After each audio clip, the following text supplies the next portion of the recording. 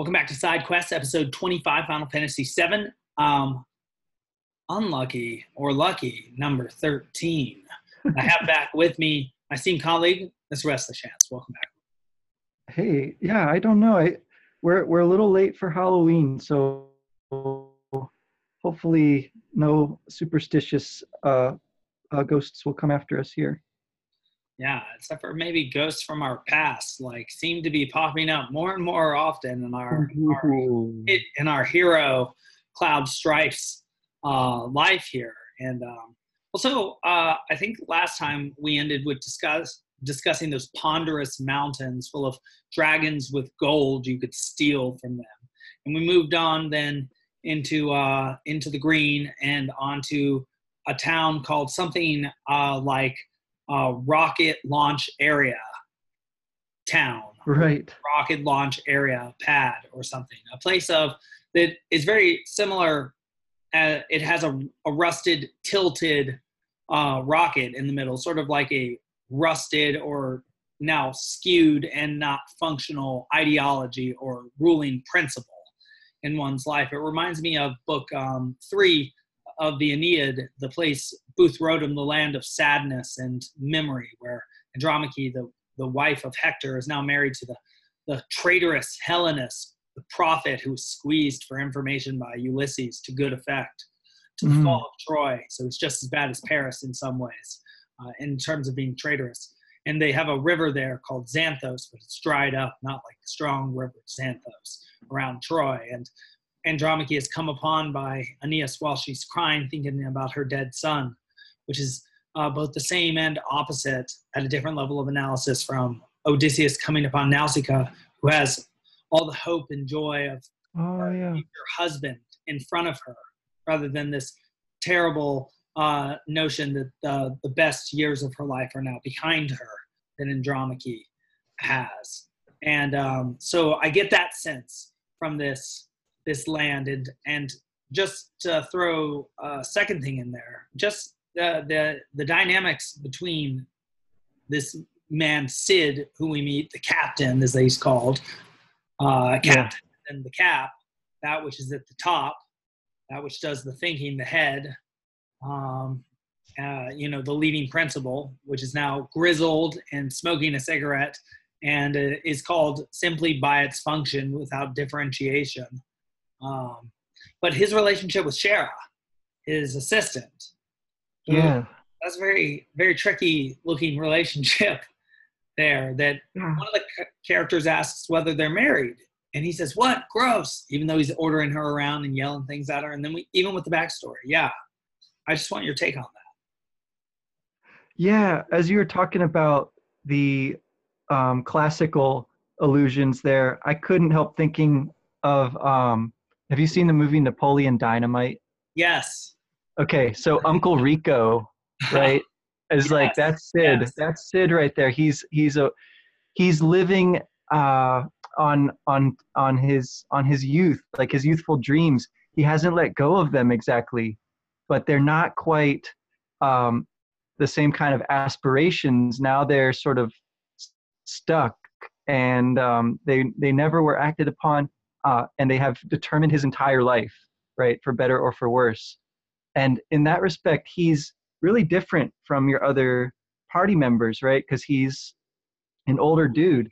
And he has a different way of speaking that sort of reflects that kind of crotchety older guy, and a big part of that is the way that he interacts with Shira and bosses her around and blows up at her about not being polite and serving tea, right? But he's the one who's being a total bore, and the way that he holds this whole situation against her is just really, when you actually see what happened, right? You see the flashbacks. It's insane. It's pretty much insane, actually. Yeah, I mean, it does seem insane because life. Yeah, he was the one that wanted to rush the launch. And she was the one scientifically checking the oxygen levels. They were not optimal. So she went in there to fix them without regard for her life. She was being a perfect scientist. But the thing is, Sid was trying to be a perfect hero. And the thing is, he thought the ultimate thing to do would be to go to space. But ultimately, he did the ultimate heroic thing to do. He saved a life instead, which is, ethically speaking, a far more impressive feat, right? Even than the scientific feat of making it out to, outer space, even though that had been his dream. It's as if there was an overarching dream that sort of crushed the original dream, but replaced it with something I would say that was even better. And that's part of the shocking nature of the situation, right? Like, obviously, Cheryl was not just moved by scientific curiosity, but out of real love and concern for Sid. And she continues to be moved by that sense of responsibility to him for, she thinks, or she claims, robbing him of his dream. And so she remains perfectly dutiful to him. In a way where if he just were to realize that, he would realize he had everything that he ever wanted, right, as a person.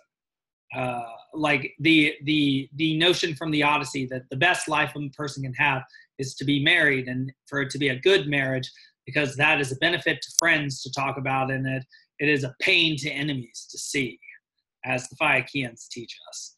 And that Sid could have that. It's as if, like, what we're circling around here is that if he could just sacrifice his youthful dream of trying to go beyond that which is human by leaving the earth and accept the earthly limitations of his existence, he could then have an apex level existence as a man who gets to procreate and have a family. It's almost as if he prefigures what Cloud is going to have to face and do when it comes to Ares and Tifa. If one is the ideal and one is the real one, if one is the Leah and one is the Rachel. Oh, yeah, that's really an interesting comparison there. I wonder how much Sid sees himself in Cloud when you like sort of first come on the scene there. Because he immediately sort of takes an interest in your party, because he's expecting the Shinra to pay a visit and tell him whether he's going to get another shot after all these years. That's what he takes their visit to mean. And his whole life has revolved around this missed opportunity as he sees it, right? But I think you put your finger on it. Yeah, he didn't miss the opportunity. He did it. He did exactly the most noble thing he could have done. And it's great because she was doing the exact same thing from her side of it. She was willing to sacrifice herself so that he could complete the mission, right? To have a successful launch. And she tries to tell him to let the rockets go because she's willing to sacrifice herself. And he refuses, right? He refuses to make that cost, to pay that cost. And so it seems like deep down he does know that he has made the correct hierarchy of the virtues that he's after there, the values rather. He's ordered them correctly.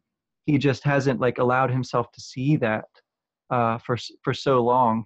And the way that he actually the way that he sort of holds on to that too is with the tiny Bronco.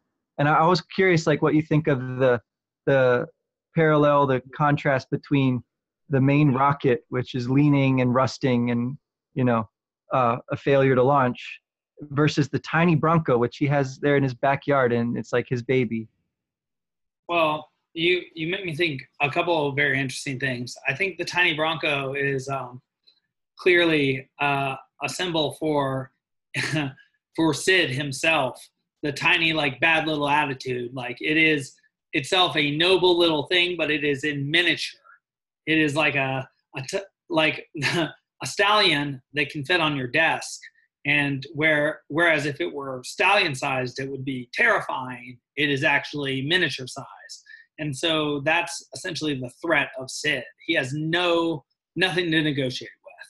he has a skill for something that Shinra scrapped when they transitioned from weapons, which is interesting that they were in weapons.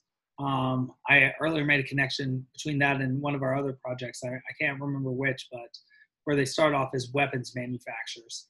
But they moved from that to Mako because it was more profitable. So they're a very flexible company. But the fact that he's a tiny Bronco, I think, is like he flies the tiny Bronco because that's what he's been reduced to. Sort of a tiny Bronco, an effigy of himself, sort of a satire of himself. And that's why he's called the captain.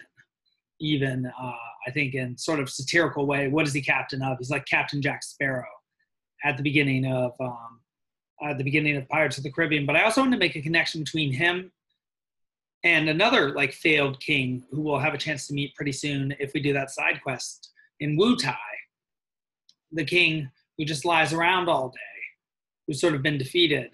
And it makes me think that there is a larger theme at play here between sort of figures of authority in the parochial place who have been outmoded by this like sort of nation state, sort of super ideal Shinra, who have been sort of demasculated or denatured by that. And I wonder to what extent that's actually represented by like differing kingdoms that you fight for that fall in the other Final Fantasy games, whether that's an even larger theme than just in this one. Oh, right. Yeah, because there's always a Cid character. Yes. Or at least the ones I'm thinking of,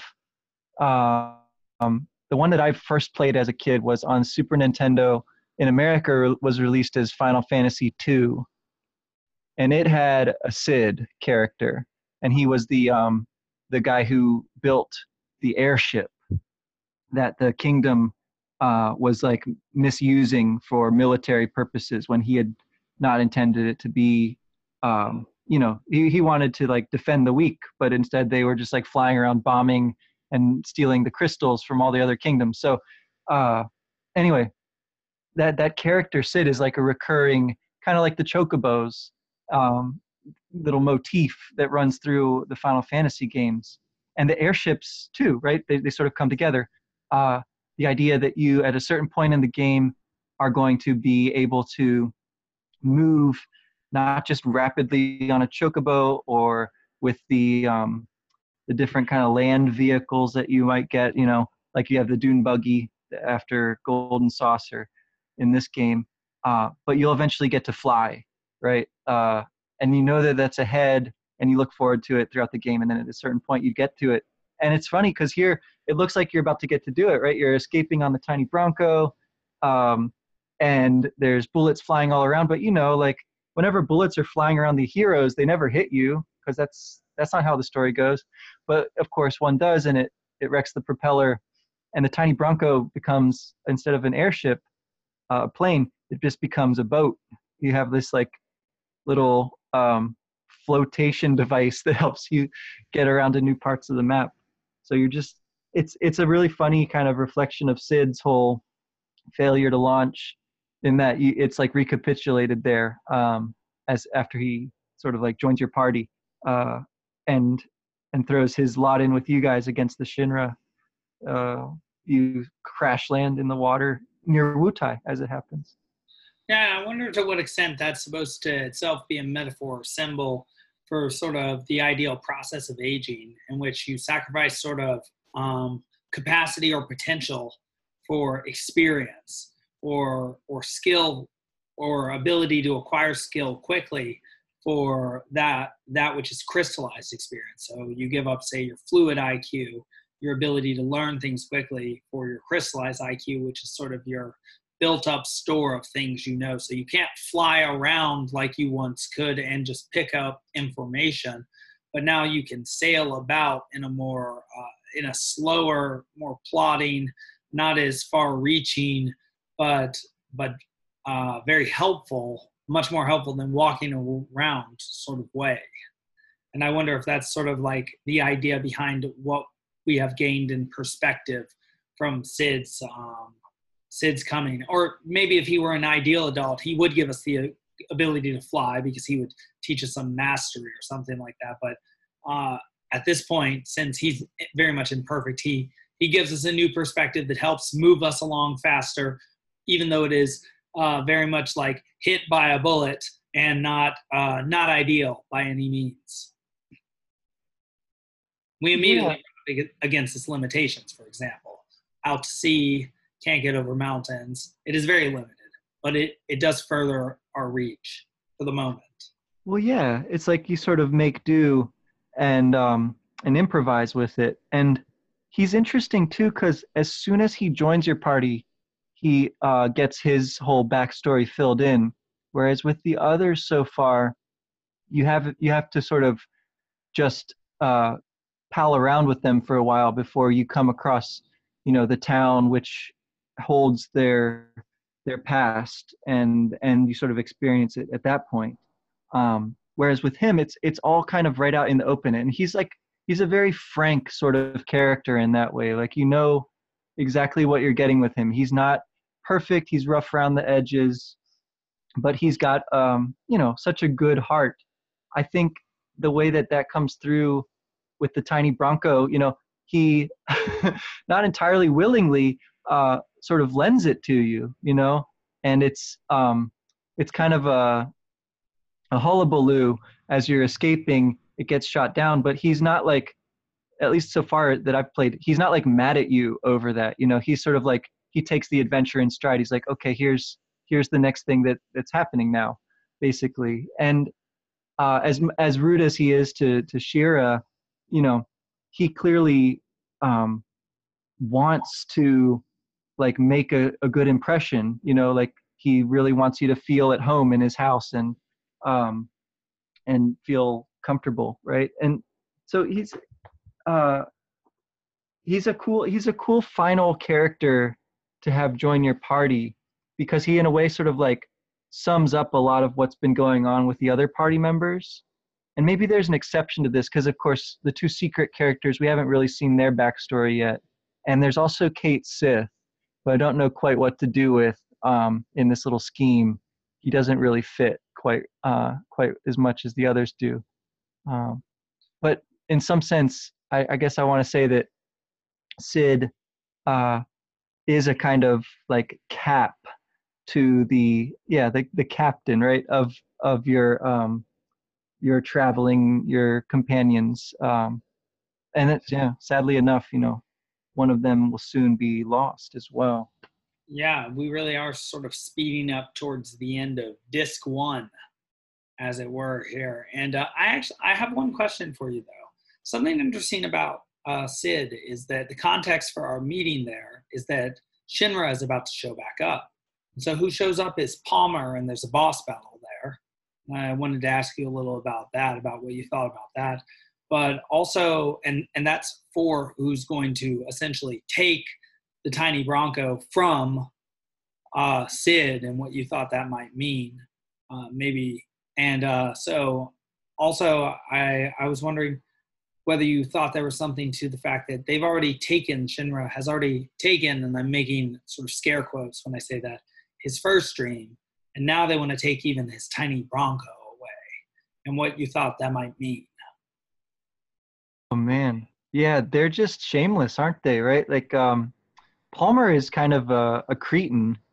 He like sort of capers around and dances, and he's like fat and old and just very unappealing in lots of obvious ways.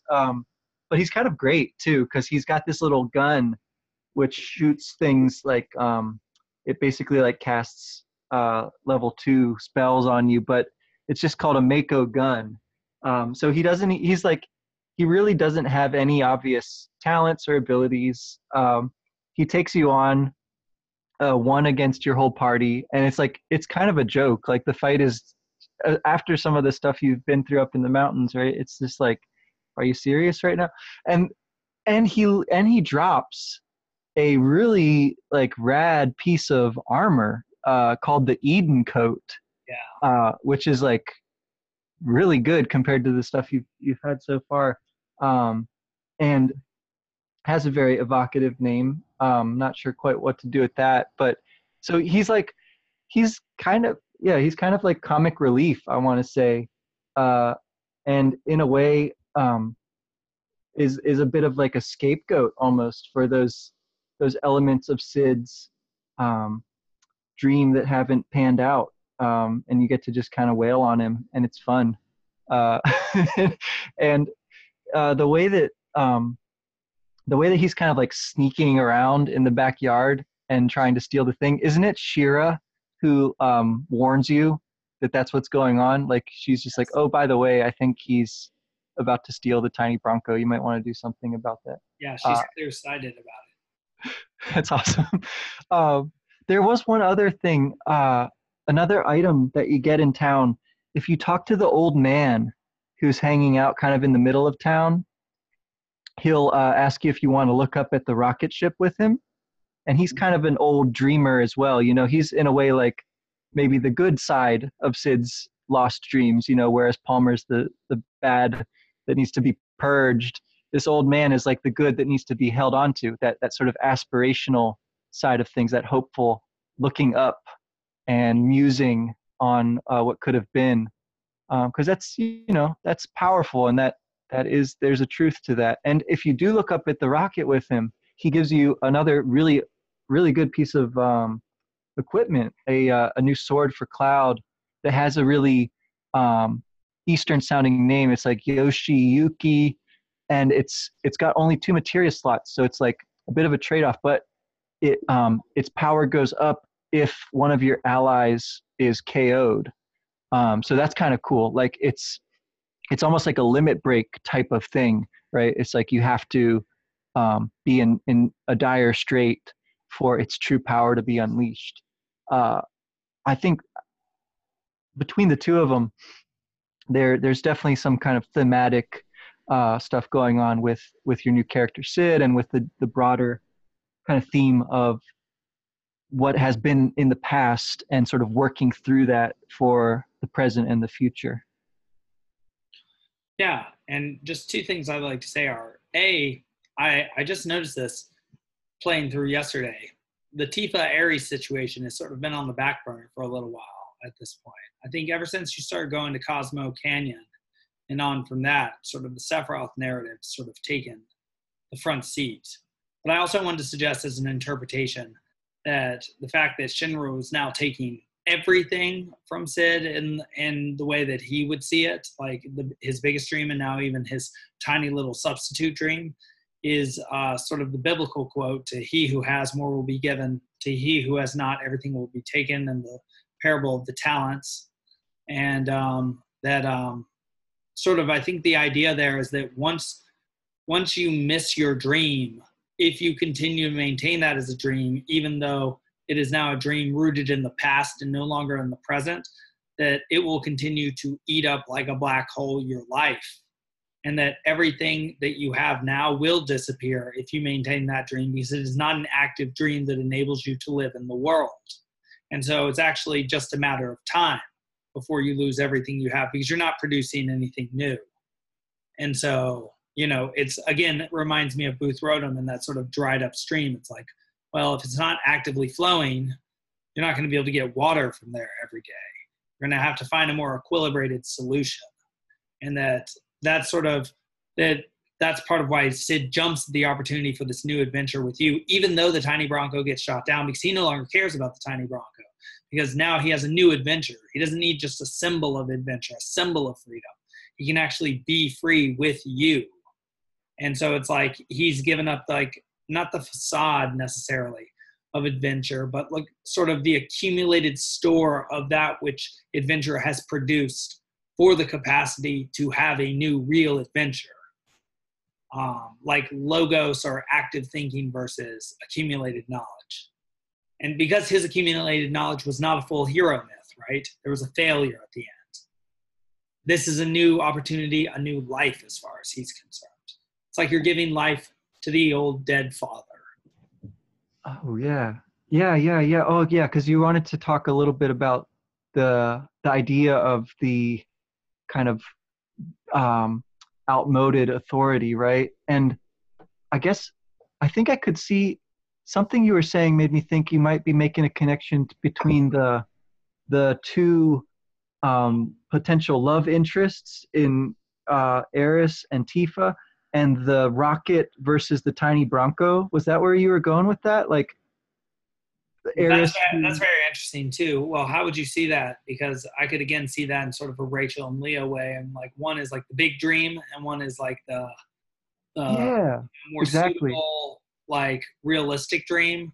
Uh, Yeah, right. Like Eris being the rocket ship, yeah, but of course it's not going to work out. And Tifa being the tiny Bronco, who's right. She's the girl next door, right? And on the other hand, like to turn the symbol around another way, you can say, right, the old authority is the rocket ship or something like that, mm, and the new potential for adventure and exploration and new growth is the tiny Bronco. It's less, um, it's less to look at maybe, but it has that dynamic potential in it. and ultimately, it's not fatally flawed like the rocket. The rocket never flies. It's Yeah, never operational. It's sort of like a figure of the anima, as the Jungians would say, or of the feminine that is not adapted to reality. And so you just, maybe read comics and play video games your whole life living in your mom's basement, and you don't ever pursue a real relationship with a real woman because none of them can be as great as the Jean Grey that you read about in your comics. And that's functionally what you believe a woman actually is. And that's not going to work in reality it's not even close. And so that's sort of what like Aries represents, like the perfect woman who only ever does like the most episodically, symbolically perfect things. She's gathering flowers, and she's healing you, and she's being really sympathetic to something important and meaningful. And like all of these are aspects of the feminine, but there's a lot more to it as well, and especially to an embodied human like Tifa, who has her own flaws, and way of being. She's not just the ideal figure of the feminine. But all that said, the tiny Bronco, the more mundane thing, even when shot out of the sky, maintains a real use. And so it's really helpful, really useful, actually operant in the world. And so I wonder if that might also add to your interpretation of the connection between both the rocket ship as a super dream and the tiny Bronco as a manifestation of a smaller but more operational dream. And the love connections, Tifa and Ares, or Aerith. yeah. I see. I hadn't thought about how it's kind of in the background of the story until you mentioned that, but it totally is. It's totally the case that the story has not focused on the rest of the party very much at all. It's really just focused in on like individual characters for the past several like chapters or parts of the game, so to speak. And the last point in which it's sort of brought up is when you're back in Gongaga. It's really like foregrounded there when you meet Zack's parents, and that's an interesting place because it doesn't really correspond to any. It doesn't correspond. It corresponds to the party member who is not there, right? Who's Zack, rather than to one of the others. And you can talk to them both at a campfire scene thing going on, or Eternal Flame, I guess let's call it that, in Cosmo Canyon, and they both sort of give Cloud the cold shoulder there. So yeah, it's like there's a definite distancing from that whole romantic theme, but that's going to change in a big way shortly when you go back to Gold Saucer. Although, again, you can sort of like you kind of have some options at this point in the game. Maybe for the first time, like where to go next. You can go and maybe you're sort of prompted almost to go into Wutai because that's sort of where you crash land. Although it's, I don't think I'm going to choose to do it that way. I'd rather put that off for now because you do need to go eventually back to the Gold Saucer, and I think this is when the date actually happens. Yeah, this sounds right. Because we are getting very close to going to the Bone Village and to the Forbidden City. And I mean, things are starting to move very fast. In fact, I feel myself pushed by the narrative or drawn in faster. And I also wanted to mention and ask you about it's so interesting because it seems like all aspects of life, when you first start an endeavor, everything is interesting and new and difficult about it. And the neuroscientists, so says Peterson, in the last 20 years or so, I figured out that's actually because you use more of your brain while you're acquiring the skill or the knowledge, the procedural and representational and articulating aspects of knowing something, right? And that while you play the video game, the first couple of hours seem so long. We were talking about this, like the first 5 hours seem like such a long time, and that's all this time in Shinra. But now I've played for, like 25 hours, mostly because I leave it on while I'm taking notes. But it's like I don't even notice the time. And I'd say that's even sort of similar to this podcast endeavor, right? It's like it's the thing that now we just do. And that part of what the game, I think, is trying to tell us is that, if you applied this sort of skilled effort towards a goal, towards anything, that you would improve in the same way that this character does.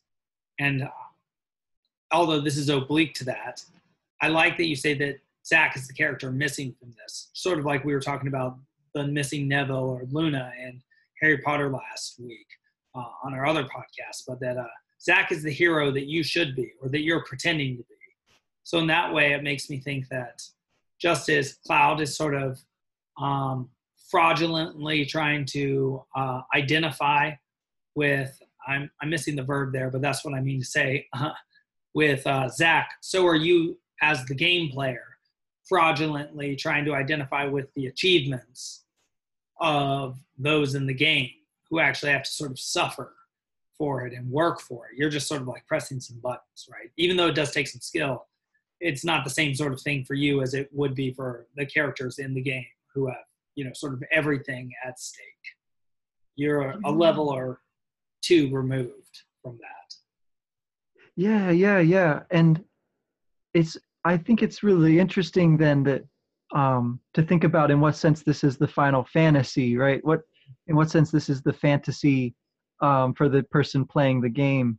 That's got to be a big part of it, right? The illusion of achievement and the kind of dramatization of certain difficulties and things in a way that is, of course, far short of what it would actually be like if you can sort of imagine, right? Like actually running around fighting monsters, dealing with like a evil corporation and a super villain, basically. But it's still, I think it's still not it's not entirely harsh on the person playing the game.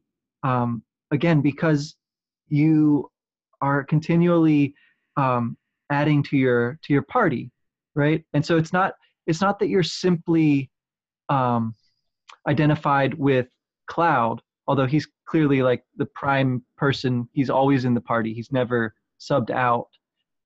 You're identified in a way with the party as a whole too, and you sort of are like the narrator as much as you are the main character of this story, and that's kind of cool too, because it gives you, it gives you a little bit more perspective as each new person joins the party, as each party member deals with their dark, backstory, and it's brought into the light and sort of like integrated. That's a really interesting process, which I think it is exactly as difficult for the player to understand as it is for the characters to understand, right? In that respect, they are sort of there's a parity. You're of course only pushing buttons, and they're experiencing the emotions or whatever. But I think the player is experiencing the emotions as well, vicariously, or maybe almost immediately, depending on how closely you do associate yourself, identify with this or that party member. So it's a really cool dynamic, I guess, especially once you start to talk about it with your friends who are also playing the game, right? Like that was always one of my favorite things about playing these kind of games. Well, then I have two last questions for you. What do you think first about what we find out in this sort of city, this Shinra made city, again, another Shinra made city where like there are the remains of Shinra's old projects, and how Shinra just sort of will disregard and throw you away in sort of a matrix, the source summoning old programs in a functional way out to field sort of way. That what we find out is that we've been going the wrong direction to get Sephiroth the entire time, and that Rufus and the Turks have stayed on their trail, which sort of suggests to me a symbolic interpretation that there is no Sephiroth, but rather Sephiroth is an ideal that like you, the individual, versus them, the evil corporate entity, is pursuing. And that the real antagonism is between like these two visions of the future, like Clouds, which is a like can't face himself nobody who could potentially be somebody, and Shinra, who's like Draco Malfoy on steroids and can just do whatever he wants and has inherited the world. I'm not sure he's like a Lex Luthor or an evil Tony Stark. But yeah, what do you think about the fact that we've been going the wrong way? Yeah, well, that's, a little bit scary to think about, right? Because you can make all the progress you want, but if you're not, and I think this connects with your other point too, right? If you're not chasing the right ideal, then all the progress you're making is so much wasted effort and detrimental mess that someone else is going to have to clean up, right? Or suffer through. And yeah, so, but I think it is especially interesting when you think about it in terms of like what direction you have been going. I think in the terms of the map, you need to chase Sephiroth back north eventually. I don't remember which way he supposedly has gone at this point in the game, but like the whole like east-west dynamic that we've seen from the beginning of the game is pretty interesting here, where you've come from a very western-looking sort of place in Midgar, and those little towns throughout the like Junon Harbor and Calm. They look like little, town, and Nibelheim even is like a weird little mountain town somewhere in the Alps or something, right? But then you come to you crash land and you're right by Wutai, and Wutai is a very Eastern-looking sort of place, right? Like very traditional architecture, and Yuffie is, she's from there. She's a kind of like little ninja type character, whereas you're a soldier. With all that kind of baggage of history. So there's something real interesting going on with, the idea of going the wrong direction, and now having the capacity all of a sudden to go in pretty much any direction, right? With the tiny Bronco. I think that's a great question about like what is the real conflict here? Is Sephiroth maybe a kind of red herring? I mean, in some respect, that makes you sound a lot like Sid, right? Because you've been chasing one thing, and the thing that you should have been paying attention to has been there all along. And that's, I think, a major comment that the game is making right now. I think that's brilliant that you put it that way, because I'm definitely, again, finding myself rushing through the game, especially as it gains momentum. Do I get more and more focused in on getting through the humdrum to get to the story elements? The humdrum gets less and less exciting. Exploring even for a while gets much less exciting. It's actually much later in the game that I think I do much more exploring as I start to sort of enjoy the game for what it is. But at this moment, I'm starting to get really gripped. In fact, I accidentally went all the way up to the Bone Village and was like, when can I get this dang lunar harp? I'm ready to go into this Forbidden Forest and hear that creepy synthesizer music that they play in the Forbidden City, which I love so much. Yeah. Yeah.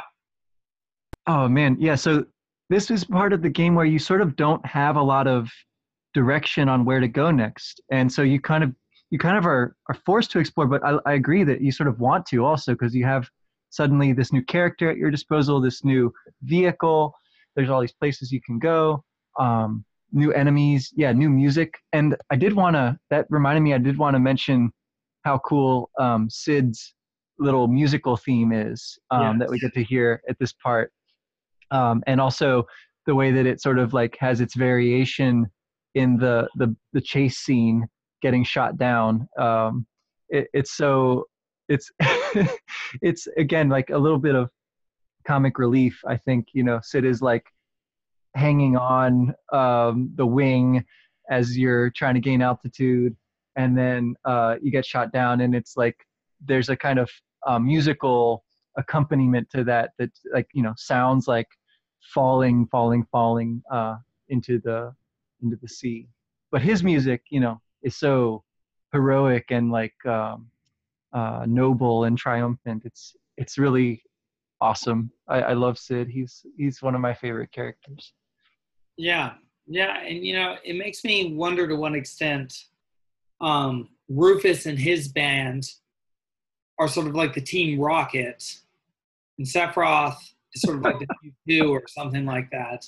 Yeah. But I mean, they're sort of like the archetypal like disequilibrated group, the group that steps on its own toes.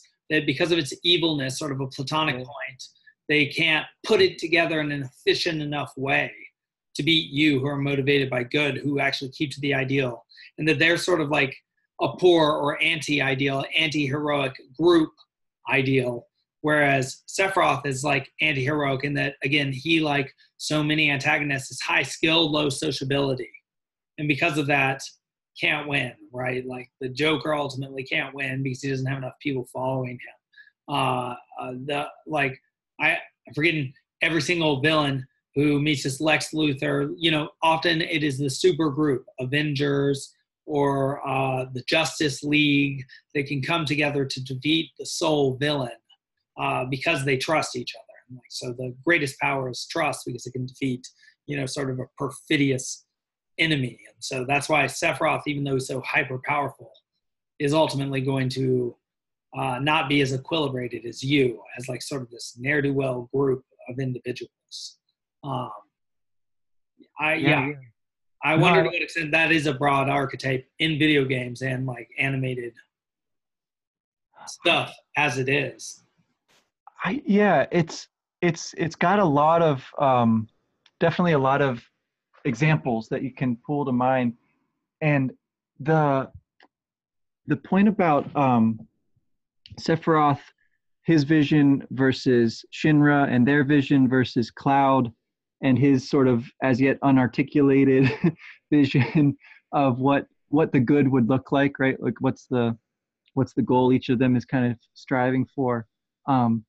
It is really interesting to sort of let them play out in a story, and I think that's part of why those kinds of almost cliche examples are so tenacious, right? Like there's something really interesting about watching what happens when those sort of extreme visions are allowed to clash, and it makes me think that that there must be something of each of those kinds of things going on inside each of us, right?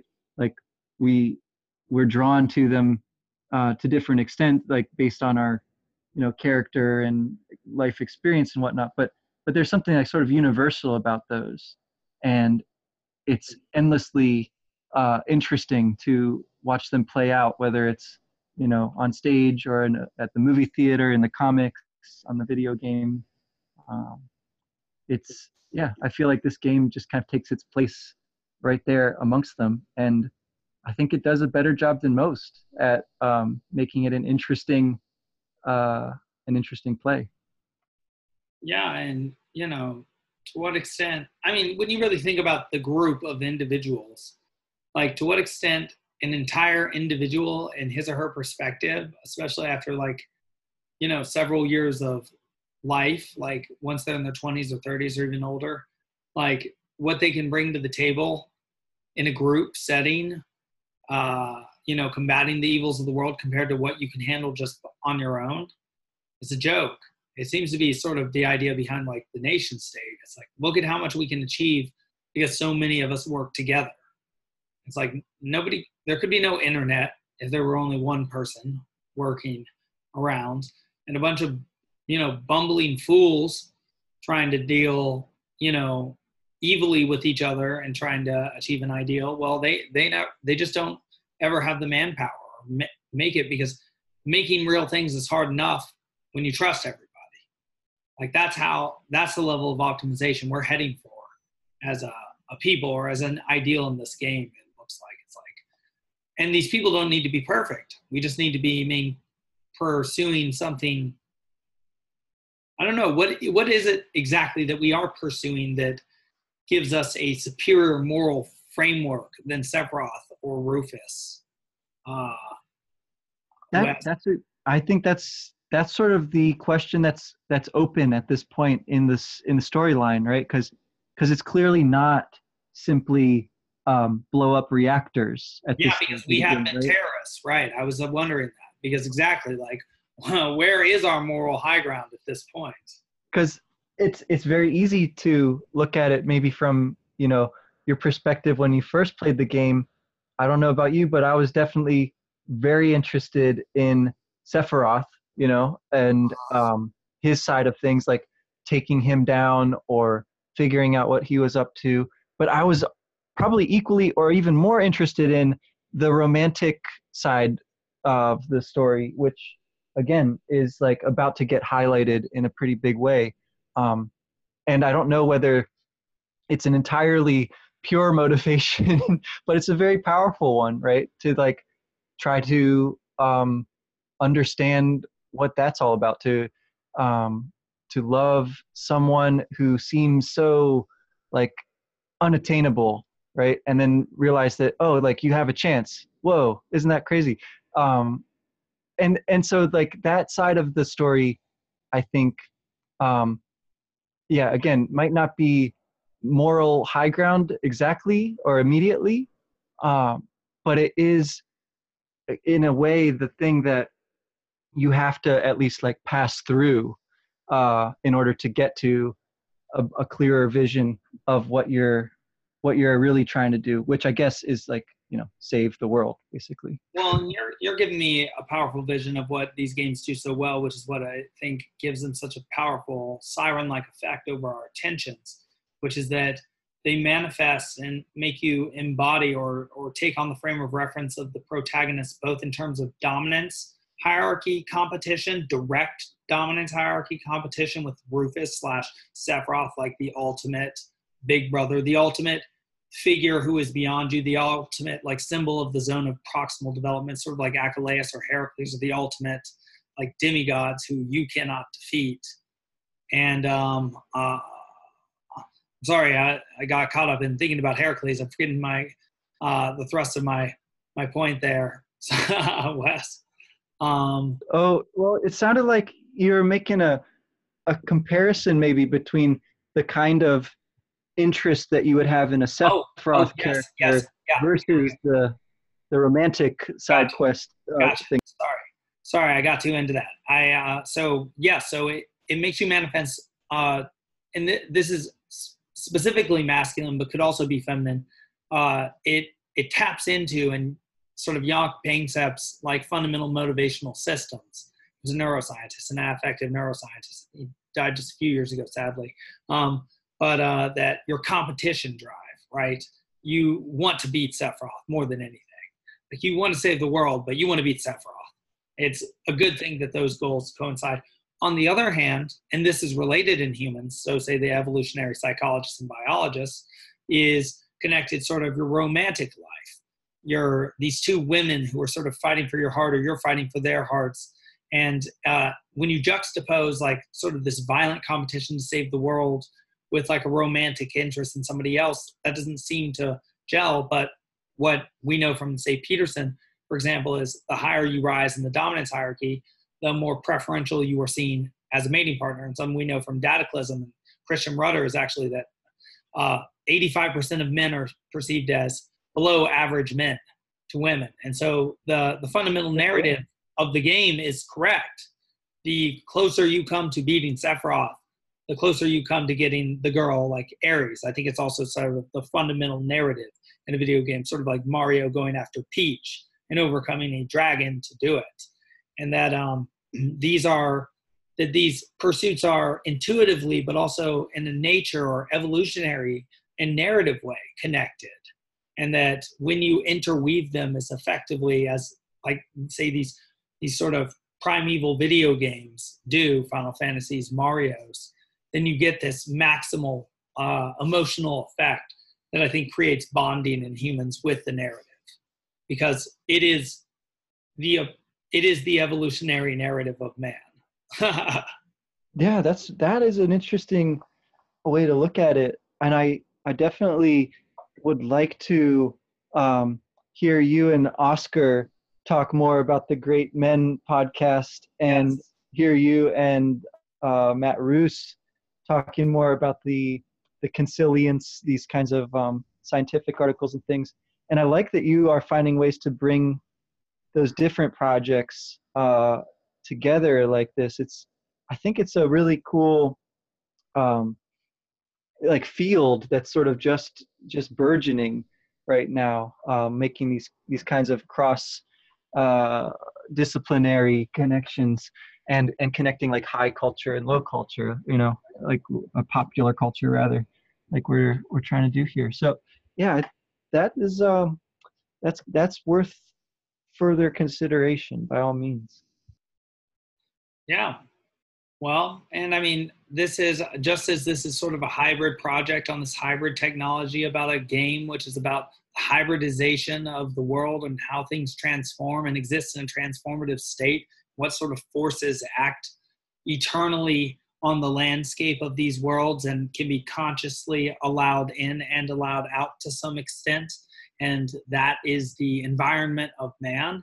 Well, I think we'll be eternally interested in these sorts of stories. And, it makes me think more and more that maybe Dante and Virgil got it right, Wes. Maybe at some point we'll have to create some great game ourselves, something that will make it so that the next masters after us are more sophisticated than we, and that the game continues in the right direction. I wonder to what extent it's enough for us to interpret. That's cool. Yeah, because as a kid, playing all these games, I was constantly also like coming up with, very imitative, but nevertheless like earnest attempts to design stories that would be good for video games. I have those somewhere. I would love to go back and like try to develop those more. I just don't know anything about programming, so we're gonna need a programmer if we're gonna make a great video game. Well, where there's, where two or three are gathered in his name, and maybe the name is the next great story. And what's wrong with that? If there's anything I ever hear complained about from people, it's that, where's the next Star Wars? Where's the next Harry Potter? Where's the next great thing coming from? I think that's what we're always wanting, right? We always want the next pyramids, the next internet. More than anything, we want to be alive for great discoveries, even beyond, like, just like being alive during a great war is a great atrocity. Being alive during a time of great invention, I think, is considered a great boon. And so the invention of a great story or a great puzzle or map to be dug through, to sharpen one's intellect again through maximal exploration, I think would be one hell of an endeavor. Right on. Well, cool. I think we're at least on the threshold of starting such an endeavor. I mean, at the very least, this is good research for us to get started on it. It's been fun. That's for sure. That's for sure. We are as yet scientists, and yet by the end of this, we may be poets. Hey, yeah. All right. Well, episode 25 down. That's a quarter century until 100. Wes. Yeah, that seems like we might get to around 100 episodes for this thing before we're done. That would be a cool Dantesque number to hit. But wait, where are we at for? That's for side quests total, right? That's combining the two projects we've done so far. Okay, so we're gonna have to give that some more thought. Okay. Yeah, so I think well, I'd have to look at it, but it must be something like 13 or 14 for this. Yeah, so yeah. Still a pretty healthy amount in. Yeah. Well, cool. Always a pleasure. Yeah, always a pleasure. Till next Thanks time. again.